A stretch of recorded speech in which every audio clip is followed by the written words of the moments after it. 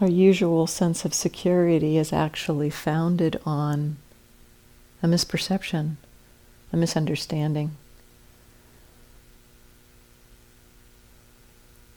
Not acknowledging the truth of things as they actually are.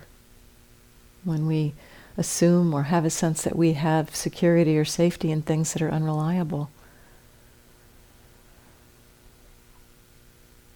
And so as we begin to acknowledge or take in that where we usually place our sense of security, our sense of refuge, is not terribly reliable, we begin to ask the question, where might be a more reliable place to find refuge? The instability of the world, the impermanent nature of all experience, is truth. We cannot actually be protected from this objective truth. Protected in the sense of, we can't be protected in the sense of finding something impermanent that will be permanent for us. Our minds tend to be in reactivity to this truth.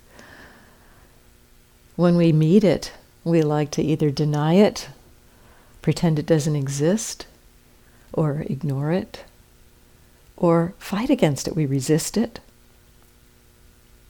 We resist what actually is true. Instead of fighting this truth, instead of fighting the truth of unreliability, impermanent nature of experience, if we began to align ourselves with that truth, if we began to actually open to the truth, to that truth, and not fight it, not resist it, not react to it, that posture of mind, a non-reactivity to the truth, that might be a more reliable refuge. A mind of balance that can be unswayed or unruffled with the changing circumstances of life. And so this exploration of finding this, what we could call a truer safety, a mind that is balanced and stable in the face of truth, balanced and stable in the midst of impermanent, unreliable experience. This mind of equanimity would be a real safety. And yet we need some support to find such a refuge.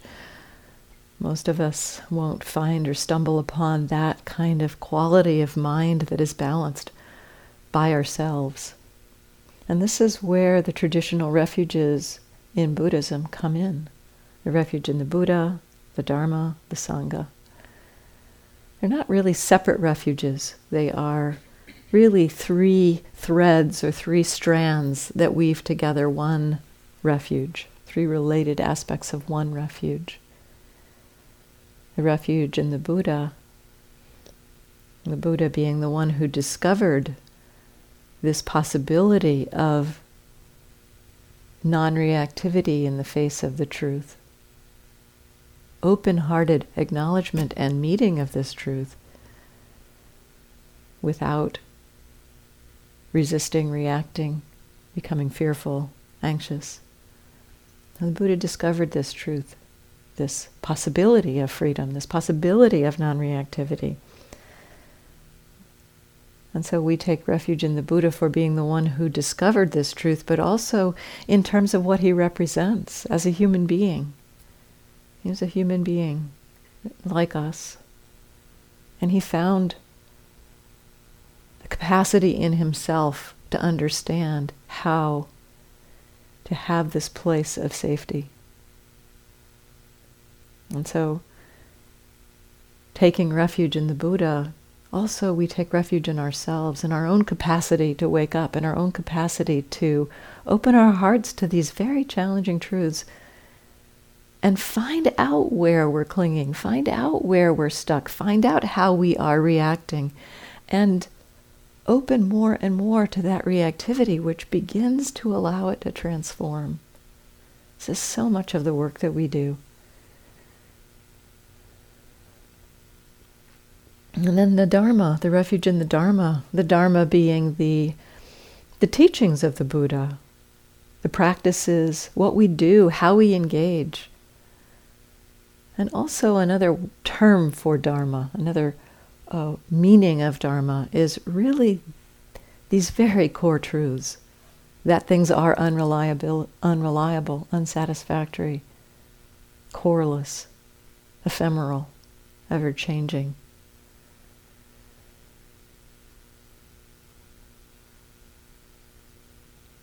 And so taking refuge in the Dharma, this is the true refuge, really, taking refuge in the truth.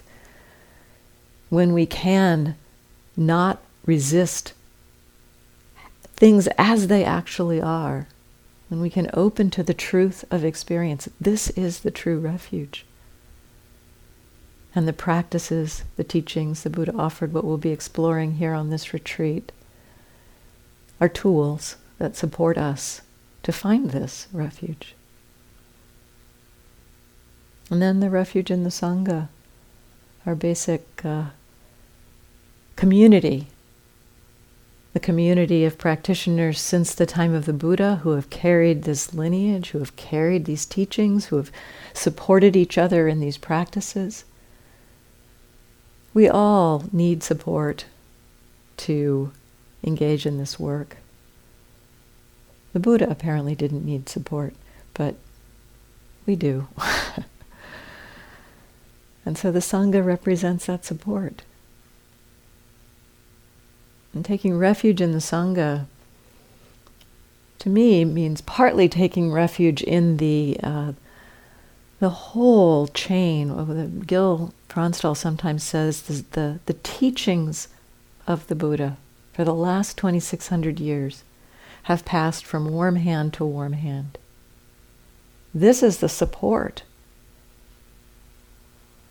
We are direct recipients of that lineage, of that chain of practitioners from the time of the Buddha. We are supported directly by the Sangha. And we are supported by each other on this retreat. Someone mentioned that in the check-in, how much easier it is to practice here in community. And so you'll feel that support as well. And so this threefold refuge supports us. When we're struggling sometimes, it can be helpful to remind ourselves of these refuges.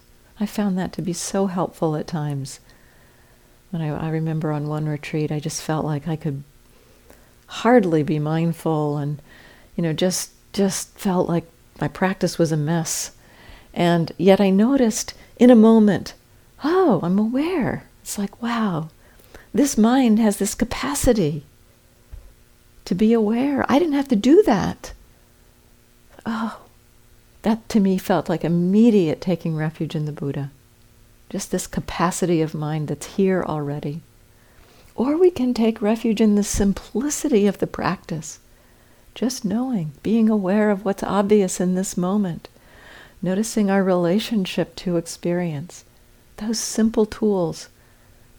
When we're struggling, we can just come back to simple tools. It's like, right, can I be aware? Am I aware right now? Can I know what my relationship is right now? Taking refuge in these tools of practice.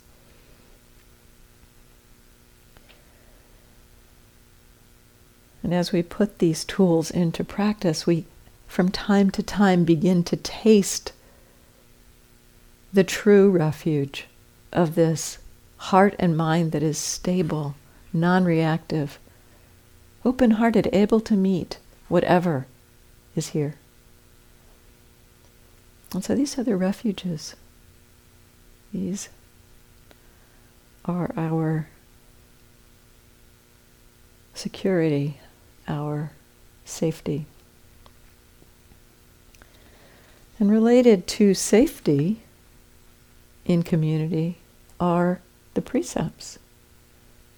Taking these 5 precepts together, we will also offer the 8 precepts in a couple of days for those of you who would like to take the 8 precepts.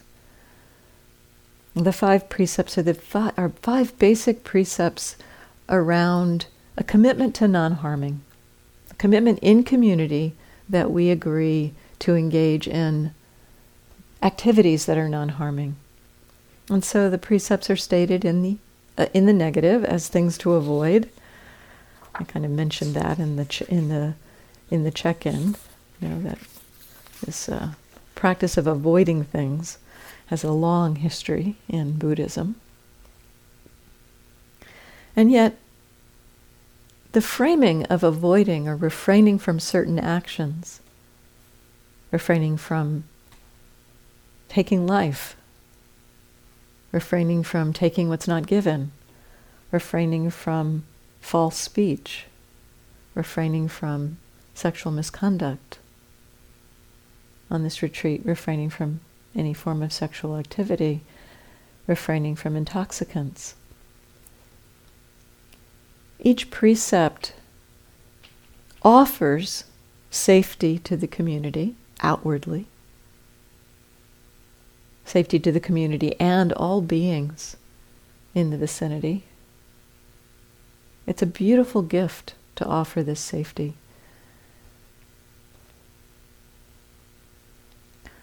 And yet it also rebounds on our own hearts and minds. These precepts are, we commit to engaging with them. And yet, they're not so much, to me at least, they don't feel so much about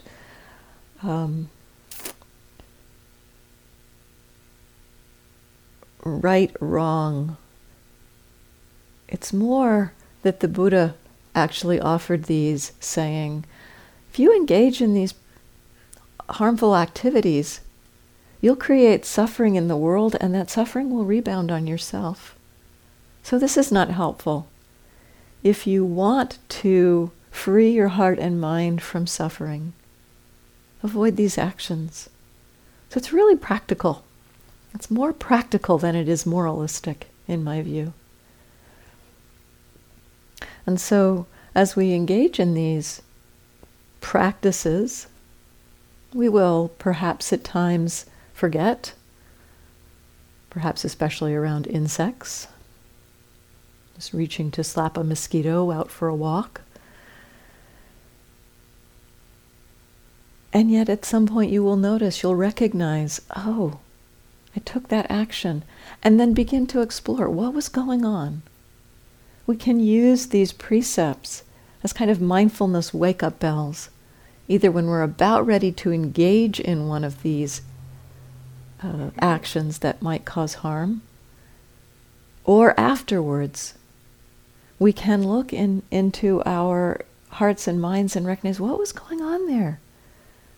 Maybe some aversion, maybe some greed, and recognize how those states of mind are not really conducive to our own inner well-being. And so the practices of the precepts are really about finding ways, finding actions, having these actions support this cultivation of an inner well-being. And that inner well-being is supported not only by refraining from those actions, but also because each of these precepts, as we refrain from those actions, it has the possibility, if we are open to it, if we are available for it, to support the cultivation of some beautiful qualities of mind. Refraining from killing all living beings, insects, mosquitoes, cultivates compassion, rebounds on our hearts with this quality of compassion. Refraining from taking what's not given, respecting the property of others, leaving things where they are, cultivates the quality of contentment. Refraining from sexual misconduct. Here, refraining from sexual activity. Really, this is an encouragement in some ways to allow all of our energy to come into the practice. And we also see if we cannot allow this very powerful, potent energy, our sexual energy, to kind of ripple out from us. It's so easy sometimes having a little bit of an attraction to somebody to perhaps see if you can catch their eye, or, put your shoes next to theirs or something, Just seeing if you can refrain from activities that might be leaking out of this just very subtle sexual energy.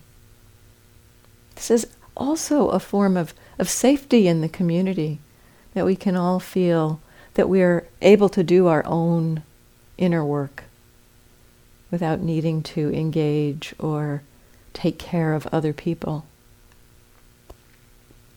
This practice, refraining from sexual misconduct, cultivates integrity of heart, integrity of mind. Refraining from false speech. Here, refraining from speech, except for functional speech that you might need in your jobs, your Sangha service. This is noble silence. This refraining from false speech, and you will be in the practice discussions. In a few days we'll begin practice discussions. You will be speaking with myself and in a group. And, at times it can move into, I've seen definitely in my interviews sometimes where the reporting shades into just a little bit of exaggeration, perhaps. I have suffered so much from that. And so this practicing this precept cultivates truthfulness, cultivates this beautiful quality of truth. I'd like to encourage in this exploration of noble silence that, again, the refraining from using your devices falls under this category. That if you're using devices to communicate or to take in information about the world, it's allowing an agitation to come into the mind. Noble silence really supports a stilling and settling of the mind in the quietude to allow us to really begin to see what's going on in here. And if we are continually engaging, checking our email or checking our messages or checking our texts, it's kind of like taking a kettle off the stove. If you want the kettle to boil, but you keep taking it off the stove because you're allowing your mind to get agitated. So the noble silence really supports the mind's ability to settle into the continuity of mindfulness. The continuity of mindfulness on this retreat will be our ally, our stabilizing force. And so I'd like to encourage also to keep journaling, perhaps, to a minimum. I will be putting out some books written by Sayadaw U Tejaniya, and you're each welcome to have one of these books. In terms of using those, I'd suggest, maybe just read little short bits. And I'll talk in a couple of days about how to practice with reading as a form of noble silence. But looking for yourself as to whether, when you engage with that reading, is it agitating the mind, or is it supporting a stilling of the mind? You can tell, you can know. And use the guidance of your own experience. What supports the settling, the stilling of the mind? It's fine, of course, to take notes if you like during the practice discussions, during the talks, during the instructions.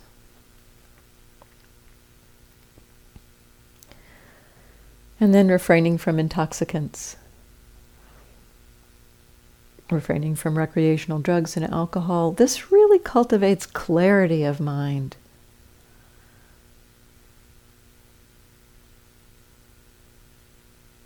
Honoring that here what we are looking at is how to be present, how to be deeply, fully present, and recognizing that while sometimes those recreational drugs or alcohol might relax you a little bit, it does tend to cloud the mind. And so the clarity is a really important piece here. So let's take the refuges and precepts together. We'll do the refuges in Pali, and we'll do that in call and response. The first part of the refuge is an homage to the Buddha, and I'll do that a few words at a time. And then the refuges themselves, I'll do those a line at a time. So the refuge, we'll take refuge to the Buddha, the Dharma, the Sangha. And then for the second time, we'll take refuge in the Buddha, the Dharma, and the Sangha. And for the third time, we'll take refuge in the Buddha, the Dharma, and the Sangha. And then following that, we'll do the precepts, the 5 precepts in English.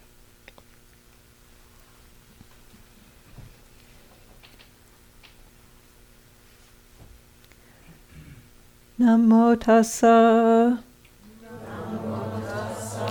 bhagavato, arahato, samma sambuddhassa,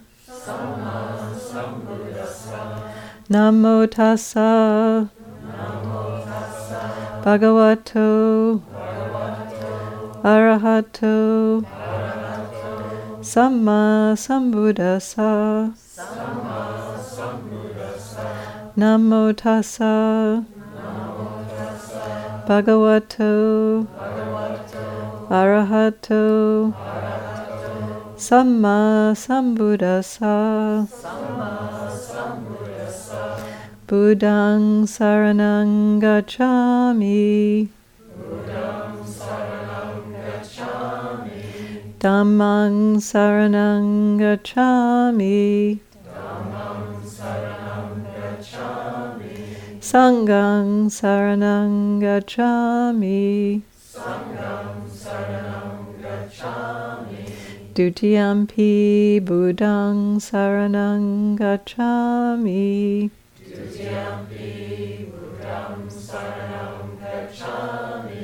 Dutiyampi dhammang saranang gacchami,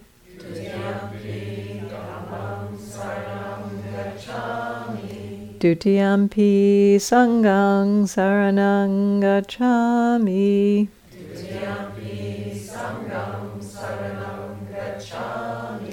Tatiyampi buddhang saranang gacchami,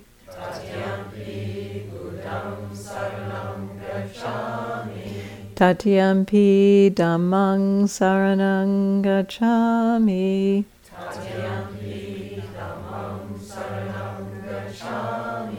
Tatiyampi sanghang saranang gacchami,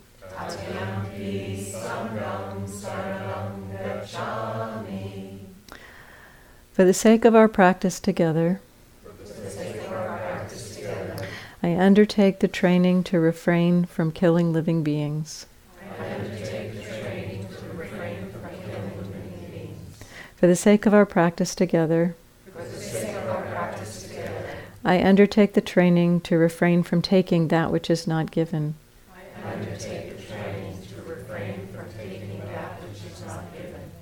For the sake of our practice together,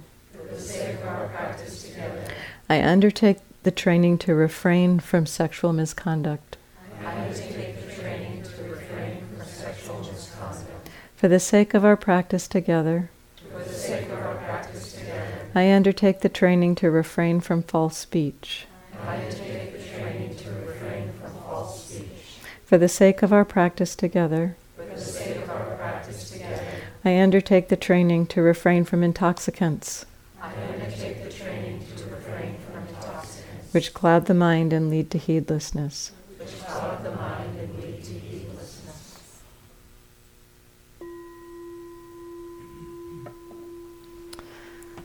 Thank you for taking the Refuges and Precepts and creating this community together. So I just wanted to say a few words. I want to keep this relatively short. I'd like to be out of here by 8:30 so that we can all get a good night's rest tonight. But I wanted to offer a few words about the practice that we'll be doing here, that we'll be engaging in here, and then do a short guided meditation around the practice. The title of the retreat is Mindfulness of Mind. And so what is that? It's actually in the Buddha's meditation instruction, one of the foundations for mindfulness. And in that foundation, he really points to knowing what our minds are doing. What's our relationship to what's happening in our experience? And so really, the mindfulness of mind aspect of the practice is attending to how we are with our experience, how the mind is in relationship to experience, and how the mind is actually doing what it's doing, how the mind is functioning. This is useful because the way that we struggle, the ways that we suffer, the ways that we get caught are usually found in our relationship. I might even go so far to say as they are found in our relationship to experience. When our minds are balanced, when our minds are non-reactive, there's much less of the suffering going on. But as soon as we have a reactive relationship to what's happening in our experience, we suffer immediately. We may not recognize it. We may think the problem is out there in the world. We may think somebody else is doing something to us or something is wrong out there, and not really notice our own inner reactivity. And yet it is the inner reactivity where we have some say in the matter. And so this is our practice. This is a lot of our practice, to look at how we are relating to our experience. Every single experience that we have consists both of some sense experience, the six senses of the body and mind, seeing, smelling, hearing, tasting, touching, and stuff happening in our minds. Every experience has some sense experience, a sight, a sound, an emotion, a thought. And it also includes this the possibility of knowing it. And it is in this knowing, it's in the mind that knows what's happening, that often these attitudes slip in, these relationships slip in. And so there's what we're paying attention to, the objects, I'll use that word a lot probably, the objects of our experience itself. And then there's the mind that knows it. And we can check in also to how we are paying attention. So there's the smell of delicious food. And then there's the mind that is anxious to get down to be first in line. A greedy mind. Or there's a little bit of pain in the knee. And there's the mind that doesn't like it, wants to get rid of it, wants to fix it or change it. So we are going to be exploring both sides of experience in this practice. Getting familiar with what we are experiencing, noticing moment after moment this stream of ever-changing experiences, objects of body and mind. And also looking at how we are paying attention. looking at the mind that knows these, the mind that is in relationship to these experiences.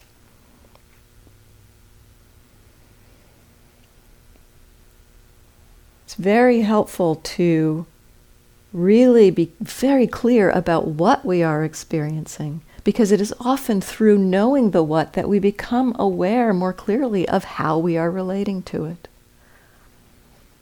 And so we'll talk a lot about this as the weeks go on. There's one aspect of Sayadaw U Tejaniya's practice that I found so helpful, and that is that he really emphasized relaxation. As we explore what our minds are doing, what we start to see is that as the mind is more relaxed, it's possible to actually just watch and see what's going on, what's happening. And so as we relax the body, we can start by consciously exploring a relaxation of body. As we relax the body, it supports the mind relaxing somewhat. And as we find our way to a relaxed mind, we begin to see that when the mind is relaxed, it actually is very naturally present. That as we actually relax the body and relax the mind, a very natural kind of awareness can be there. And so we'll explore and use the relaxation a lot as a way to touch into this very natural kind of awareness. It's actually helpful to explore and get really familiar with this very relaxed attentiveness for any form of meditation practice. This, for me, has been one of the big gifts of Sayadaw U Tejaniya's teaching, that I really learned and understood what it means to pay attention with the mind being relaxed. So much of I think a lot of the Western culture, we have this tendency to want to, really get it right, or jump in and be really good yogis, do it right, work really hard.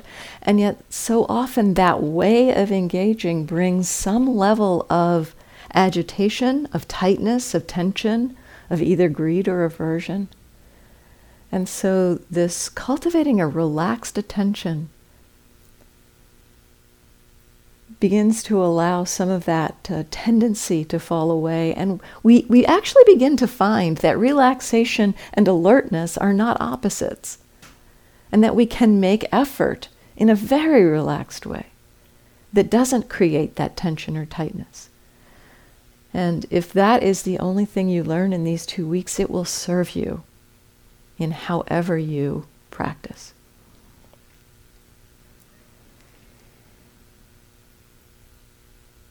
And so we begin very much by exploring a relaxation of body and mind. And then, with this practice, the basic instructions are very simple.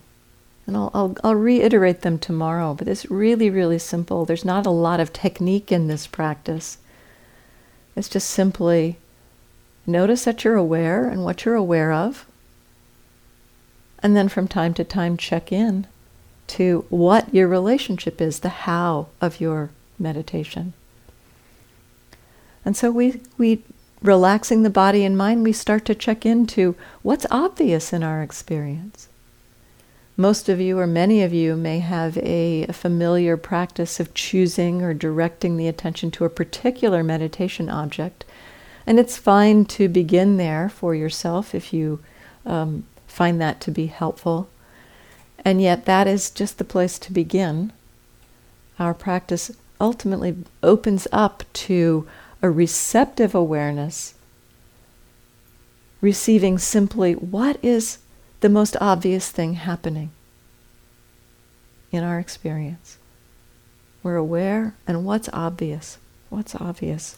Might be the breath, might be some sound or other body sensation, might be an emotion or a mood or even a thought. Just moment to moment, knowing. This is the moment to moment knowing, the continuity of the practice. This is where the power of the mindfulness is revealed, is through this continuity. Many of you may be familiar with exploring continuity of mindfulness by staying with one experience. And it's a very powerful way to gain continuity. And yet an alternative way is simply to explore continuity of just, and now what's happening? And now what's happening? And now what's happening? And now what's happening? The continuity begins to build in that way.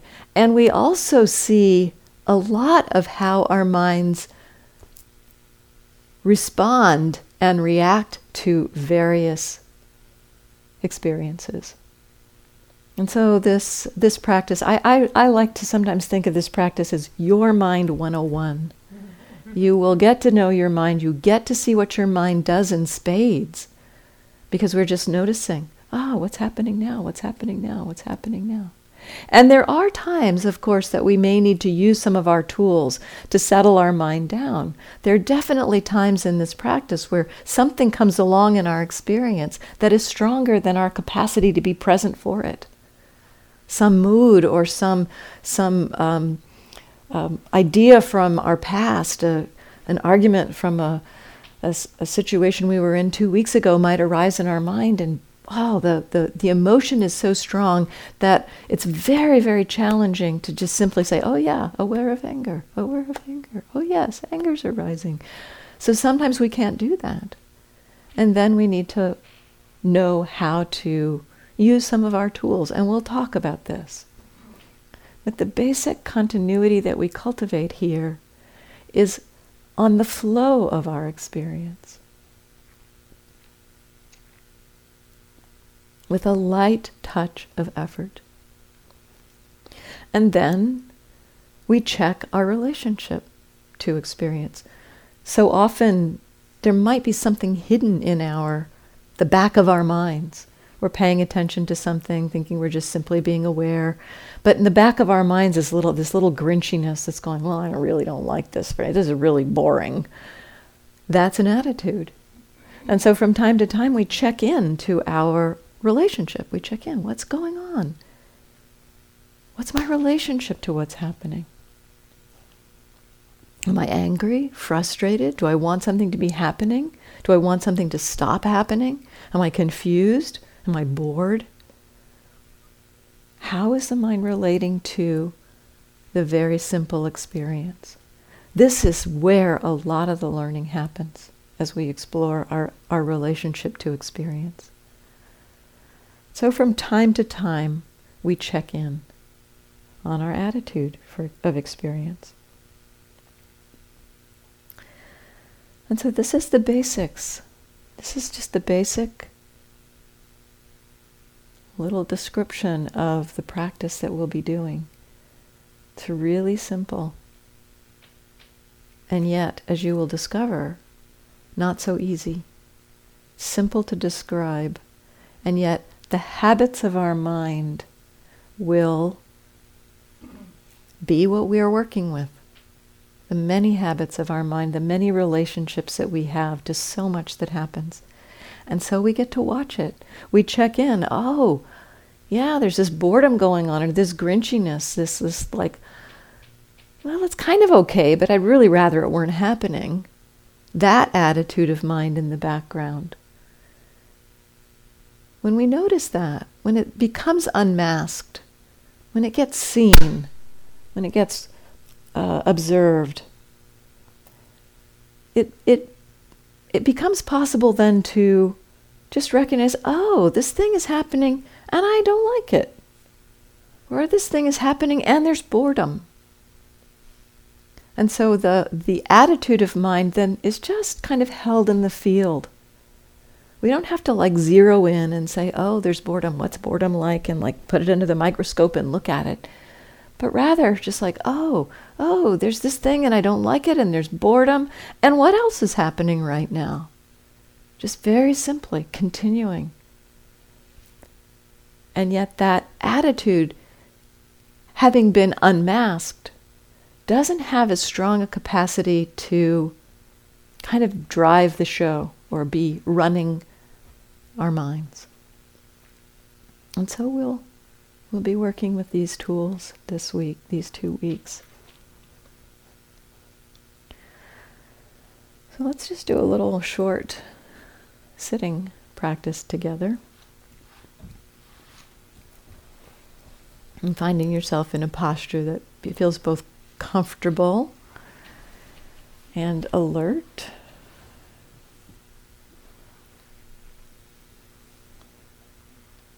And we'll start with a little bit of relaxation. It'll be brief because if I did too much relaxation, you'd probably all fall asleep. But we'll just touch into a little bit of relaxation here.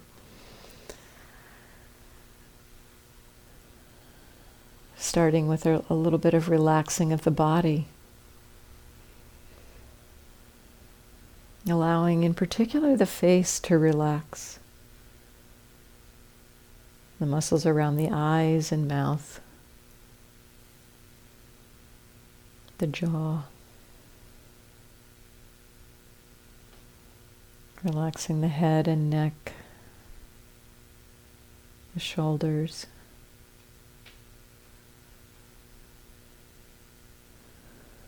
Allowing tension in the arms to release. Relaxing the hands.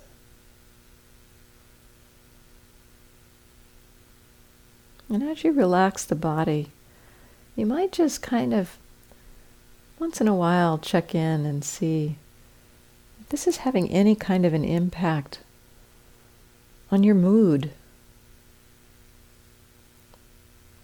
or how your mind is. And so relaxing the chest and upper back, all the muscles around the rib cage.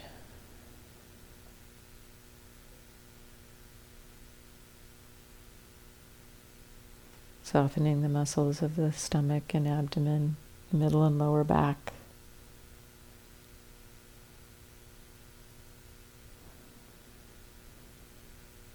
Relaxing the hips, the legs, the feet.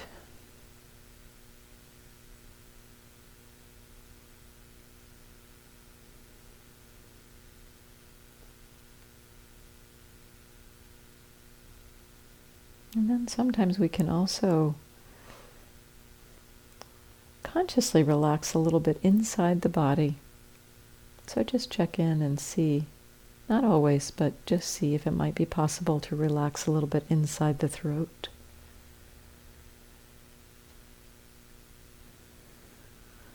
Relax the heart, the stomach and the intestines.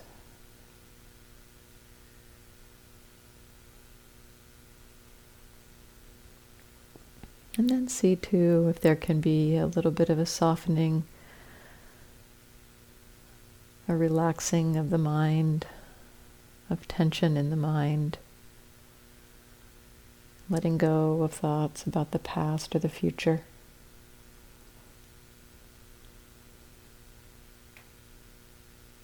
Relax the mind.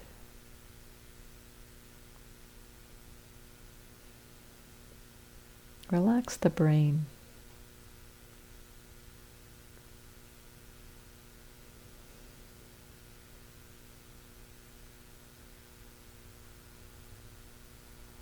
And then within this field of whatever relaxation you have access to in this moment, what's the most obvious experience you're aware of? Might be some body sensation, contact of your hips against a chair or cushion or bench, contact with the legs or feet with the ground.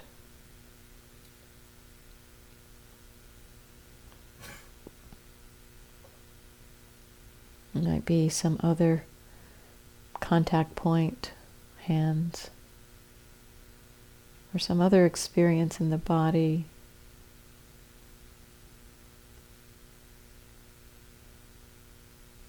It might be a mood, an emotion.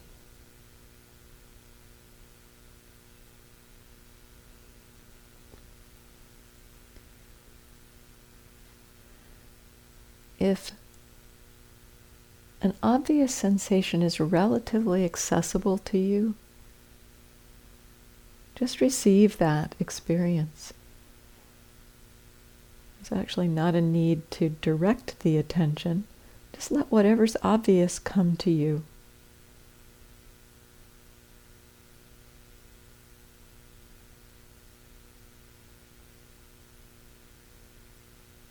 And this may change. It may last. One particular obvious experience may be obvious for a little while, and then something else might become obvious. Perhaps a sound. There's no need to hold the attention anywhere. We're cultivating the capacity to be aware.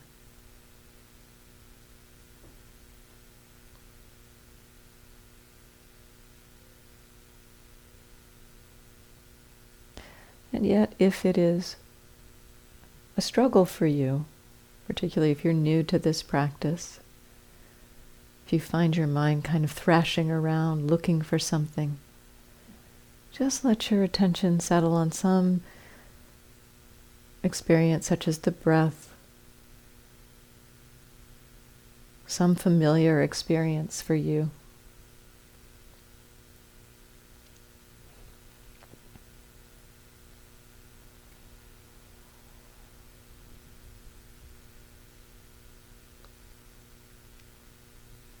And then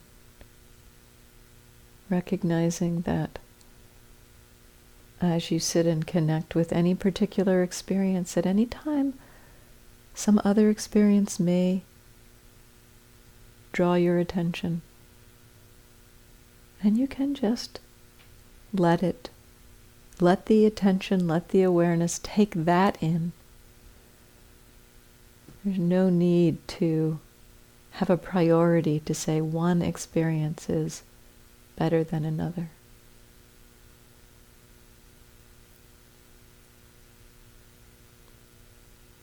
And again, if it feels at any point like the mind starts thrashing, just coming back to a familiar object.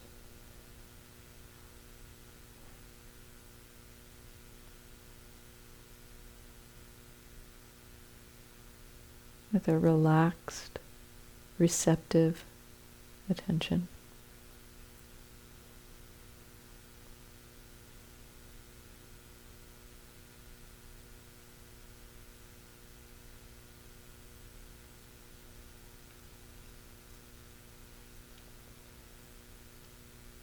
Are you aware?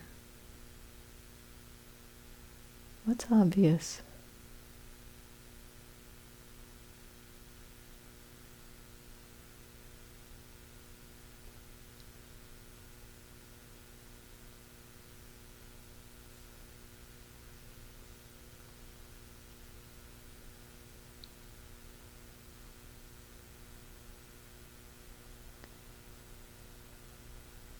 You might just check in. What's your relationship to whatever is happening? Might or might not be obvious, but give yourself a chance to see. Do you want something to happen or stop happening? If you notice something, you can just simply allow that to also be included as something that one is aware of.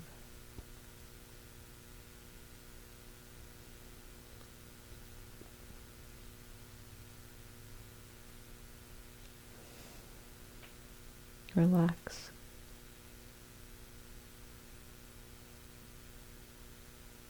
receive what's obvious.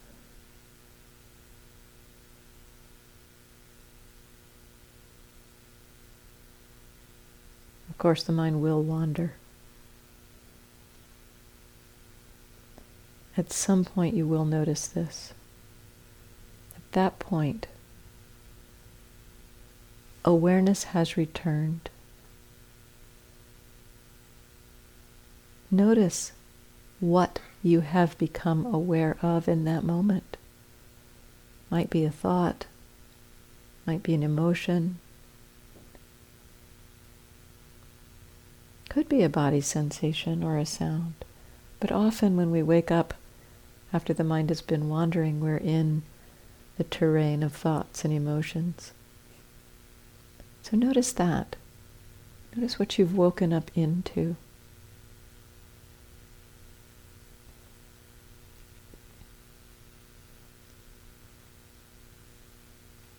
Sometimes when we wake up after a period of wandering, our mind has wandered into something that has added tension back into our system. And so it can be helpful to also take some time to reconnect with the process of relaxation, letting go of that tension. And then just gently reconnecting. Am I aware? What am I aware of? What's obvious?